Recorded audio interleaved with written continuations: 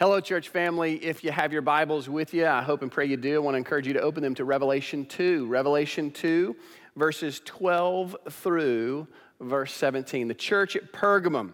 Well, just when I thought my days of preaching to a camera were over, latter portion of this week, I began to feel a little under the weather. And so this weekend, I decided out of an abundance of caution to come up and record this message. I wanted to preach this passage this weekend, and I'm grateful for the technology that allows me to do this, and I'm grateful for your graciousness in allowing me to deliver this message in this way. Before we jump into our passage, I want to lead us to pray. We need to pray this weekend. Certainly, we need to pray for our nation and its leaders and those in Afghanistan, especially our brothers and sisters in Christ who are there, who are now facing some very dire circumstances. And so we want to pray together as a church for Afghanistan and for our nation and its leadership and our brothers and sisters in Christ. But as is customary this time of year, we also want to pray for our teachers and our students. Teachers and students are headed back to school. Many have already begun school, and certainly there's unique sets of challenges this year, and we want to pray for our teachers and those that know Christ and seek to be a light in those environments, that God would protect them and God would use them to be a light in the midst of all the circumstances and challenges that they are facing. So right now, I just want to encourage you to join me as we pray together. Father, we come before you this morning, and we want to pray very specifically for our nation and its leadership, our president and his advisors. Lord, I pray that you would guide them. I pray that you would put believers around those leaders, men and women of wisdom, who would help so that right decisions might be made. Pray that you would guide them. We know that you are sovereign over these circumstances. Lord, we pray for those within Afghanistan who are now in harm's way. Pray for those who are seeking to leave that country, that God, you would protect them and provide a way for them to exit out safely. We pray for our soldiers, those who are serving so courageously in the midst of a difficult circumstance, that God, you would protect them, that you would guard them, you would keep them safe. Lord, you'd bring them home soon. Lord, we want to pray especially for our brothers and sisters in Christ there in Afghanistan who now are marked and they are facing persecution. Lord, we pray that you would protect them. We pray that you would remind them of your presence. We pray especially for church leaders and pastors and missionaries within that country, that God, in the midst of this difficult circumstance, they would shine the light of the gospel. And even in the midst of all these things, that your gospel and your kingdom would advance. Lord, we thank you for knowing that you're with us. Lord, we pray this time of year for our teachers and students as they're beginning a new year. We want to pray that your good hand of favor would be upon those teachers who seek to be a light in classrooms all across this city. God, we pray that you'd protect them. We pray in the midst of the challenges that they would have the Spirit of Christ and the light of Christ would be demonstrated in them. Not just what they do, but how they live. We pray for students who are seeking to be a light in their campuses and at their schools. Lord, bless them and encourage them as they seek to live for you. Lord, we thank you for the opportunity to gather today, and we pray, Lord, that you would bless the study of your word. And we pray this in Christ's name. Amen. Well, as we've been studying these 7 letters, we have seen in Ephesus a church that had lost its first love. We've seen a suffering church, the church at Smyrna. And today, as we come to Pergamum, we find a church that is compromising. What I want us to do is just to read this passage together, and then we'll work our way through it. So look with me, Revelation 2, beginning in verse 12. It says, "And to the angel of the church in Pergamum write, the one who has the sharp two-edged sword says this, I know where you dwell, where Satan's throne is, and you hold fast my name and did not deny my faith, even the days of Antipas, my witness, my faithful one, who was killed among you where Satan dwells. But I have a few things against you, because you have there some who hold the teaching of Balaam, who kept teaching Balak to put a stumbling block before the sons of Israel, to eat things sacrificed to idols and to commit acts of immorality. So you also have some who in the same way hold the teaching of the Nicolaitans. Therefore repent, or else I'm coming to you quickly, and I'll make war against them with the sword of my mouth. He who has an ear, let him hear what the Spirit says to the churches. To him who overcomes, to him I will give some of the hidden manna. And I'll give him a white stone with a new name written on the stone, which no one knows but he who receives it." We notice here that Jesus uses the same pattern that he's used with Ephesus and Smyrna. He begins with a description of himself drawn from chapter 1 of Revelation. Here in verse 12, he says to the angel of the church at Pergamum write, the one who has the sharp two-edged sword says this. He identifies himself as the one who has the sharp two-edged sword. And I can only imagine that very quickly caught their attention. There are some of the commentators that when they see this sharp two-edged sword, they talk about how the fact that the Word of God is two-sided, that it blesses, but it also judges, and certainly that is true. But let's be honest here, if you're sitting in that congregation waiting eagerly to hear Christ's letter to your church, and he begins by describing himself as the one who has the sharp two-edged sword, what would your reaction be? I don't know about you, but for me, number one, he has my attention. And number two, I'm quickly reminded through this description that while Jesus is to be loved, he is also to be feared. Make no mistake about it, Christ uses this introduction, this description as a clear warning. You do not mess with me, and you do not mess with my word. My word is sharp. It cuts to the division of soul and spirit, of the thoughts and the intention of the heart. As we're going to see, this is a church that's compromised. They're tolerating false teachers and immoral behavior. And right out of the gate, Christ identifies himself and reminds them that I'm the ultimate judge. Ultimate judgment belongs to me. I'm the final judge. I'm the final authority. I'm to be loved, but I'm also to be feared. And in verse 13, look at what it says. I know where you dwell, where Satan's throne is.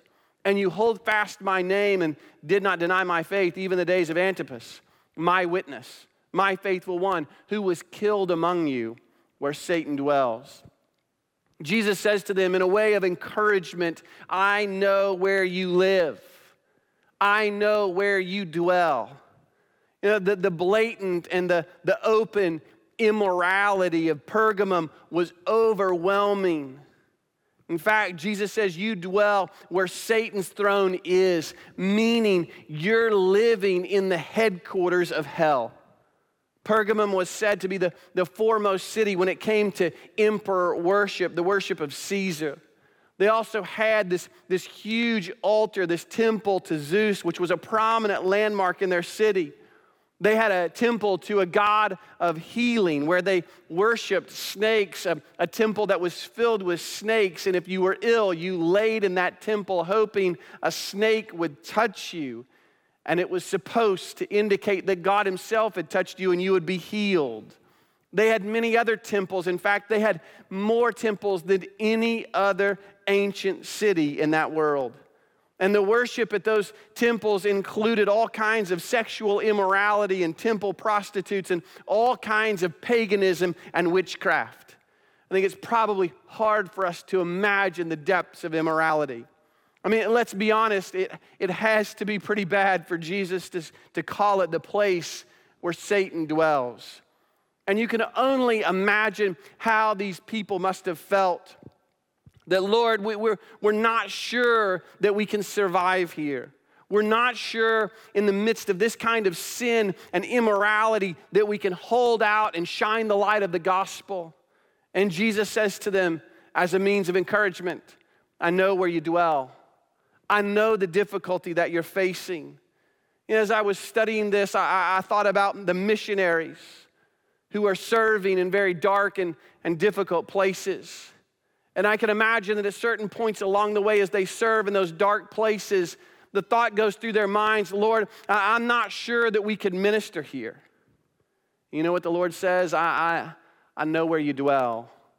I thought this week about the college students who have been dropped off at dormitories and fraternity houses and sorority houses, and they're beginning to be exposed to the immorality that's around them, and they're seeking to be a light for Christ and to share the gospel, and they're probably thinking, Lord, I'm not sure I can do it. I'm not sure I can hold out and shine the light of the gospel. And you know what Jesus says to you today? I know where you dwell. I know what you're facing. I think about the employees who are serving the Lord in very difficult work environments where they're pressured to cave to the immorality of the world, and they're thinking, Lord, I don't know if I can survive here. I don't know that I can hold out for you. And you know what Jesus says to you today? I know where you dwell. What an encouragement that Jesus knows your situation. Nothing escapes his notice, and he knows the difficulty of your circumstances. And Christ here commends them for their faithfulness. You held fast my name and did not deny my faith, even in the days of Antipas, who was killed. See, he commends them not just for where they live and the difficulty of their circumstances, but he commends them for how they're living, that they have stood firm in a very difficult place. And it appears obvious that they were facing extreme pressure to incorporate Caesar into their worship. You see, that they were not persecuted simply because they worshiped Christ. They were persecuted because they worshiped Christ alone. That's what got Antipas killed. He wouldn't name Caesar as God. He said, I worship Christ alone. And they killed him for it. And folks, we face similar pressures today. If you say today that you believe that Jesus is simply a way to God, it's not that big of a problem. You probably won't face that much resistance. However, we are a people who believe that Christ was not mistaken when he said that I am the way, the truth, and the life, and no one comes to the Father except through me. We stand boldly upon the truth of God's word today and declare that there's no other way to get to God except through Christ.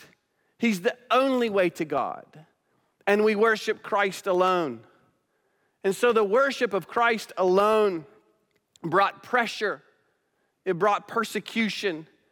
And so Christ encourages them, I know where you live, and I know how you've lived.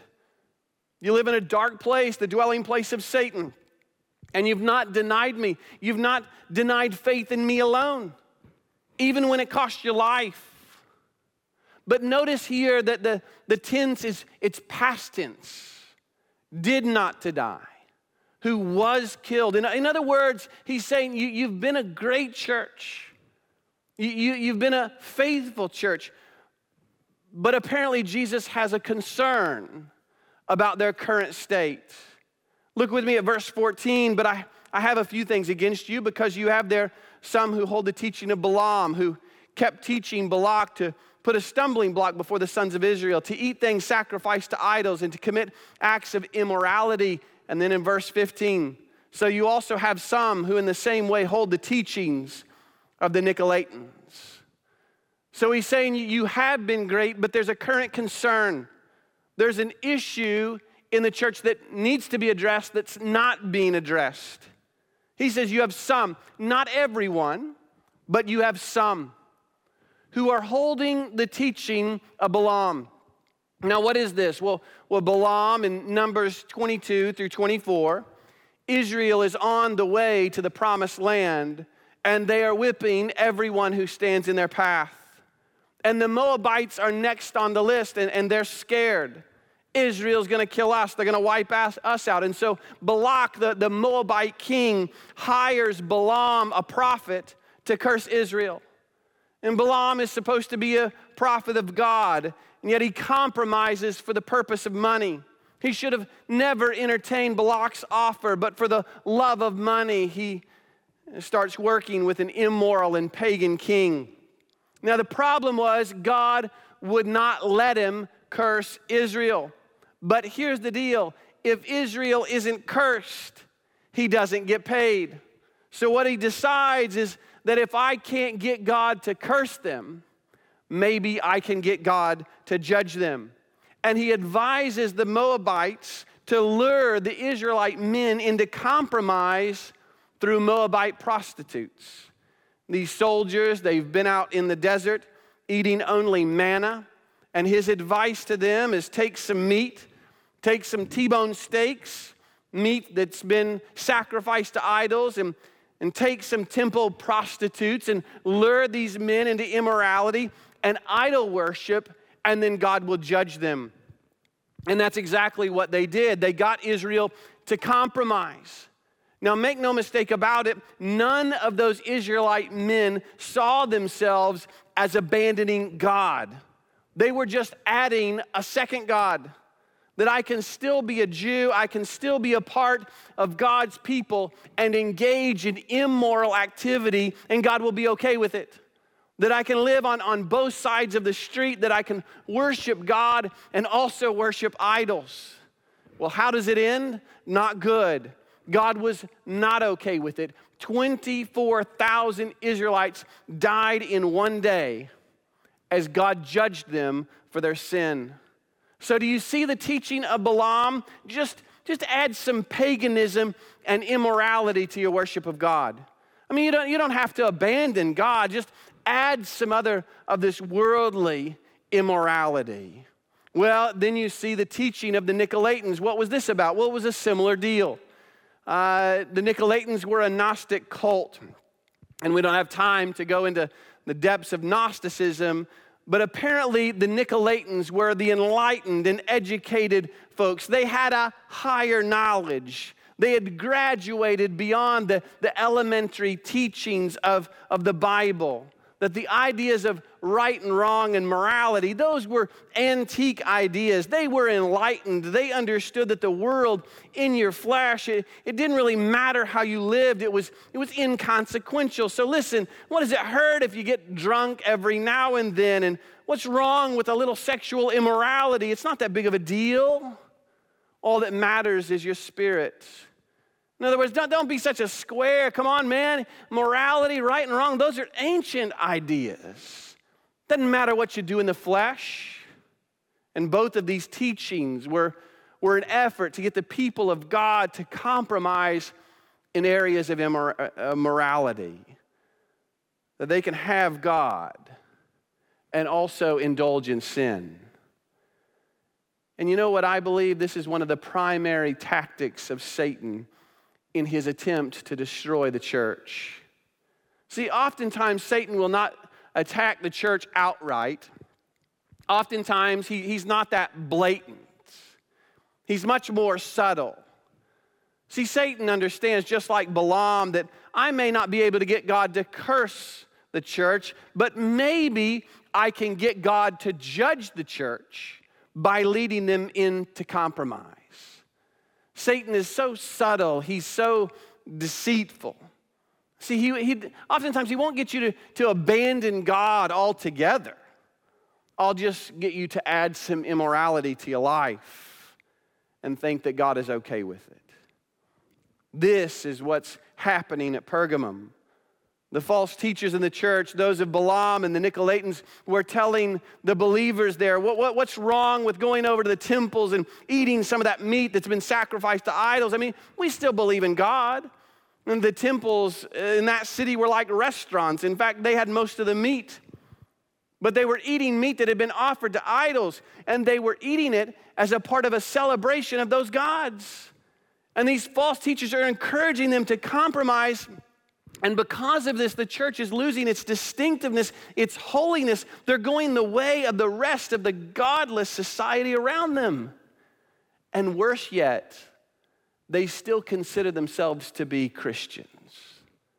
They were in direct disobedience to God. In fact, the Council of Jerusalem in Acts 15, when the Gentiles are coming to faith, the question is, what are we going to require of them? What burden shall we put on them? Do they need to get circumcised? And James in Acts 15, 19 through 20 says, therefore it's my judgment that we do not trouble those who are turning to God from among the Gentiles, but that we write to them that they abstain from things contaminated by idols and from fornication and from what's strangled and from blood.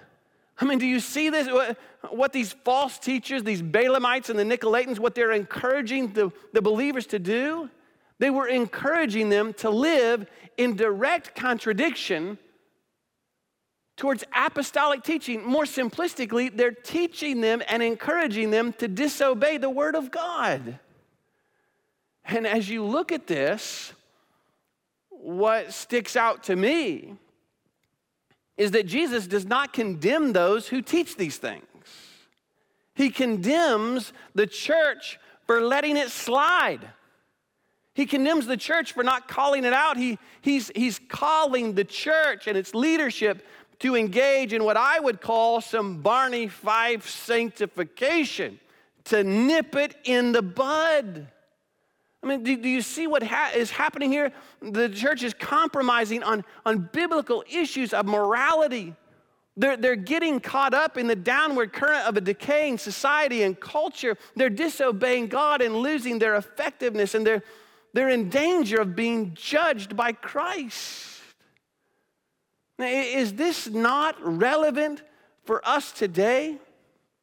The church today is being pressured in so many ways to cave in areas of biblical morality and truth.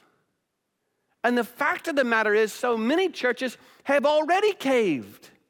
I mean, just to give you a simple illustration, if we say that marriage is a divinely ordained union between one man and one woman, the world around us will say, come on, man, get with the times. I mean, those are ancient ideas. We've progressed beyond that. And we're pressured to compromise.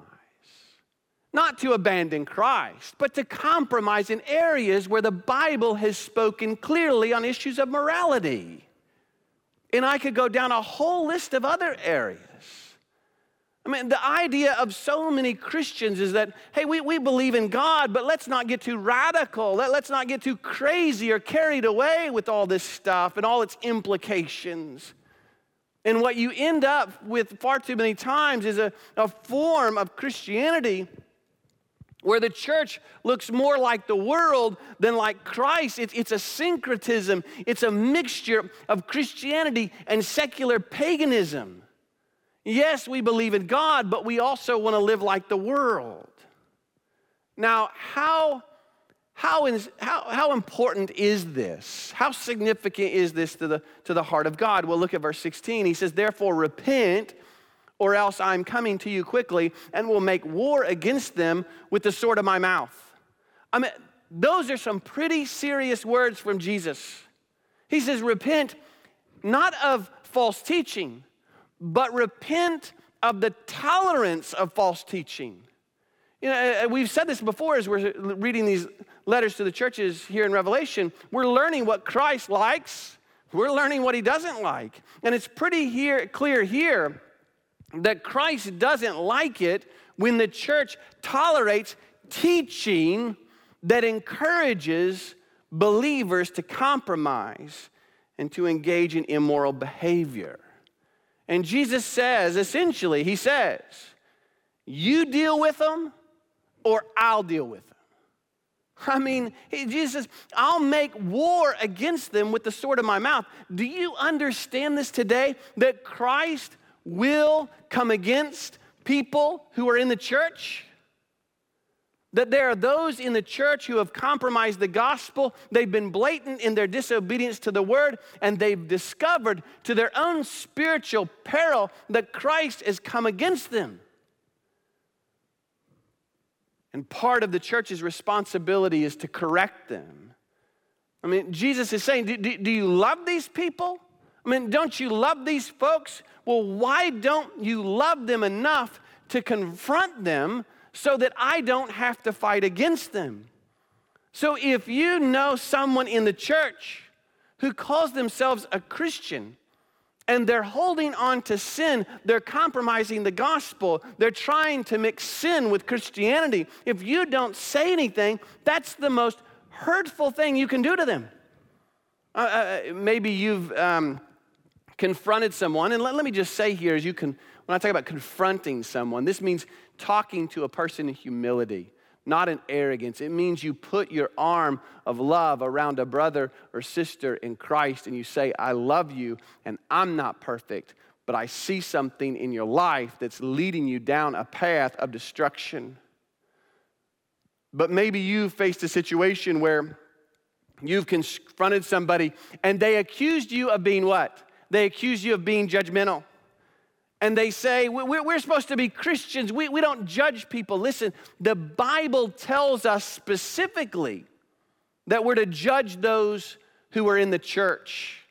See also 1 Corinthians 5 and 6. Oh, Lord, forgive us for those times when we thought the most loving thing that we could do for a person is leave them alone. I don't know about you, but if I am heading in the wrong direction, I would much rather hear it from a brother who loves me than to have to deal with God and have him come against me.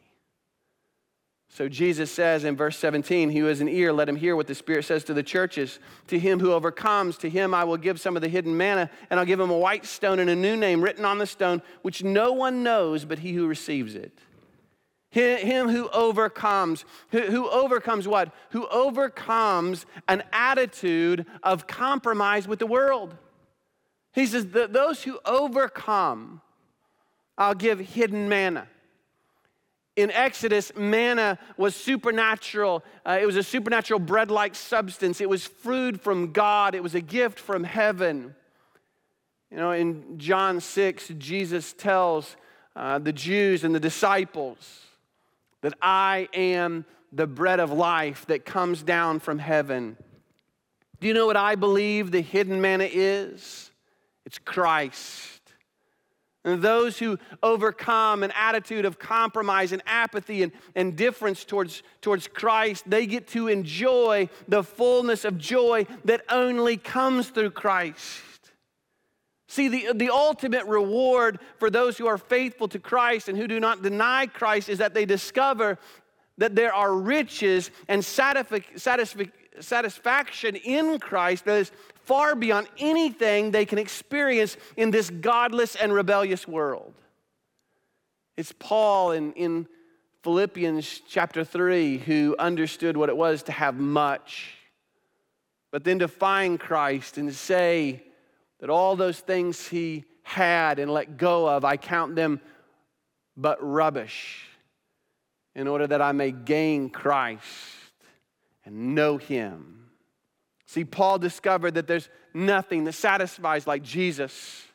He had lost the taste for the stuff of the world because he found the ultimate feast in the true bread of life, Jesus Christ. And then he says that they'll receive a white stone with a name on it that no one knows except the one who receives it. After the games, there was always a victory feast. And it was only for the victorious. If you were victorious, you got a white stone with your name on it. And it was your entrance ticket into that victory feast. You know, one day those who are true to Christ, who truly know him and are faithful, but not perfect, as I mentioned last week, but faithful, always fighting to the end, striving towards Christ-likeness. They'll receive a victory stone and they'll have entrance to the victory feast, the marriage supper of the Lamb. And it says that on that stone will be a new name. And it's a name that'll mean a ton to you, but it means nothing to everyone else. I believe it'll have something to do with your relationship to Christ. A moment in your walk with God that no one knows except you and God. And you're going to see that stone and you're going to see that name. And you will know that God was there. It's a reminder that you're not just a number to God. That Christ looks at me and you and knows us as individuals. And that name will represent my individual and my personal relationship with Christ. So do you see Christ's message to the church at Pergamum? I know you're living in a tough environment. Can we identify? Yes. And he says to them and he says to us, I know where you live and I know your faithfulness. Continue in faithfulness. Don't compromise and don't tolerate believers who do. Be faithful. And you may lose some friends. I mean, you call a person out. You confront a brother and sister in Christ, and you know what I've learned more often than not? They're not going to like it initially. I don't know about you, but I rarely enjoy being critiqued. But the prayer is that they'll see the error of their way. They'll correct their life. Christ will not come against them. They'll have a deeper relationship with Christ, and prayerfully, they'll have a better relationship with you. But regardless, Jesus says, be faithful.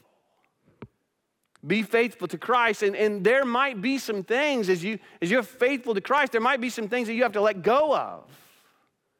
Some things that you might lose. You be faithful to Christ in the midst of our culture and world, and you hold the faith in Christ alone and to biblical morality. Quite frankly, you might lose your job. You might lose position. You might lose status. You might lose out on money or business opportunities. You may even lose your life like Antipas. But do you realize what Jesus is saying here? You stay faithful to me, and it may not be easy, and you might lose some things, but you will gain a unique relationship with me. What a promise. What a treasure. Can I just ask you today, have you compromised? Have you bought into the lie of Satan that you can worship Christ and also engage in sin and immorality? Maybe you'd say, well, I haven't abandoned Christ. I still believe in Jesus. But I've added immorality and sin. I'm walking in disobedience. You know what my encouragement to you today would be, and what the encouragement of Christ is? Repent. Turn from your sin and turn back to Christ. He's gracious and faithful to forgive all who come to him with a heart of repentance. Be faithful to him. And I can promise you, no matter what you let go of, it will pale in comparison to the treasure that you gain in a unique relationship with Jesus Christ. Yeah, this week as I've been studying this, a hymn has repeatedly come to my mind. It's my personal favorite. It says, I'd rather have Jesus than silver or gold. I'd rather be his than have riches untold. I'd rather have Jesus than houses or land. I'd rather be led by his nail-pierced hand. I'd rather have Jesus than worldly applause. I'd rather be faithful to his dear cause. I'd rather have Jesus than worldwide fame. Yes, I'd rather be true to his holy name than to be the king of a vast domain and be held in sin's dread sway. I'd rather have Jesus than anything this world affords today. And I tell you this morning, There's no treasure like the treasure of Jesus. Let's pray together. Father, this morning, this afternoon, today, Lord, we thank you for the treasure of Christ. Lord, we live in a world and a culture not unlike Pergamum, where we're pressured on every side to compromise. Oftentimes not to abandon you or our faith in you, but just to add another God or to add some immorality and buy into the lie of Satan that you'd be okay with it. We know you're a jealous God. I pray, Lord, this morning, this afternoon, today, we would put away all other gods. I pray that we would worship you alone. We'd lay down all sin and immorality that's come between us and you, and we would repent. Father, I pray for the one who doesn't know you, the one who's never placed their faith in you. I pray today they would see the treasure of Christ who died in their place for their sins so that they could have a relationship with you forever. Lord, convict them of their sin, draw them to yourself, and may they trust in Christ and know his salvation. For those of us that do know you, please, Lord, help us to be faithful. We pray all of this in Christ's name. Amen. We're going to give you an opportunity today to respond in whatever way Christ is leading on your heart. I'm going to encourage you to stand. Maybe today you have questions about salvation, how you can know Jesus as your personal Lord and Savior. There'll be pastors here at the front who would love to talk to you about a personal relationship with Christ. Maybe you'd like to unite with our church family. Maybe you just want to pray. This is your time. Know this: you will never regret obeying Jesus. You respond as we sing.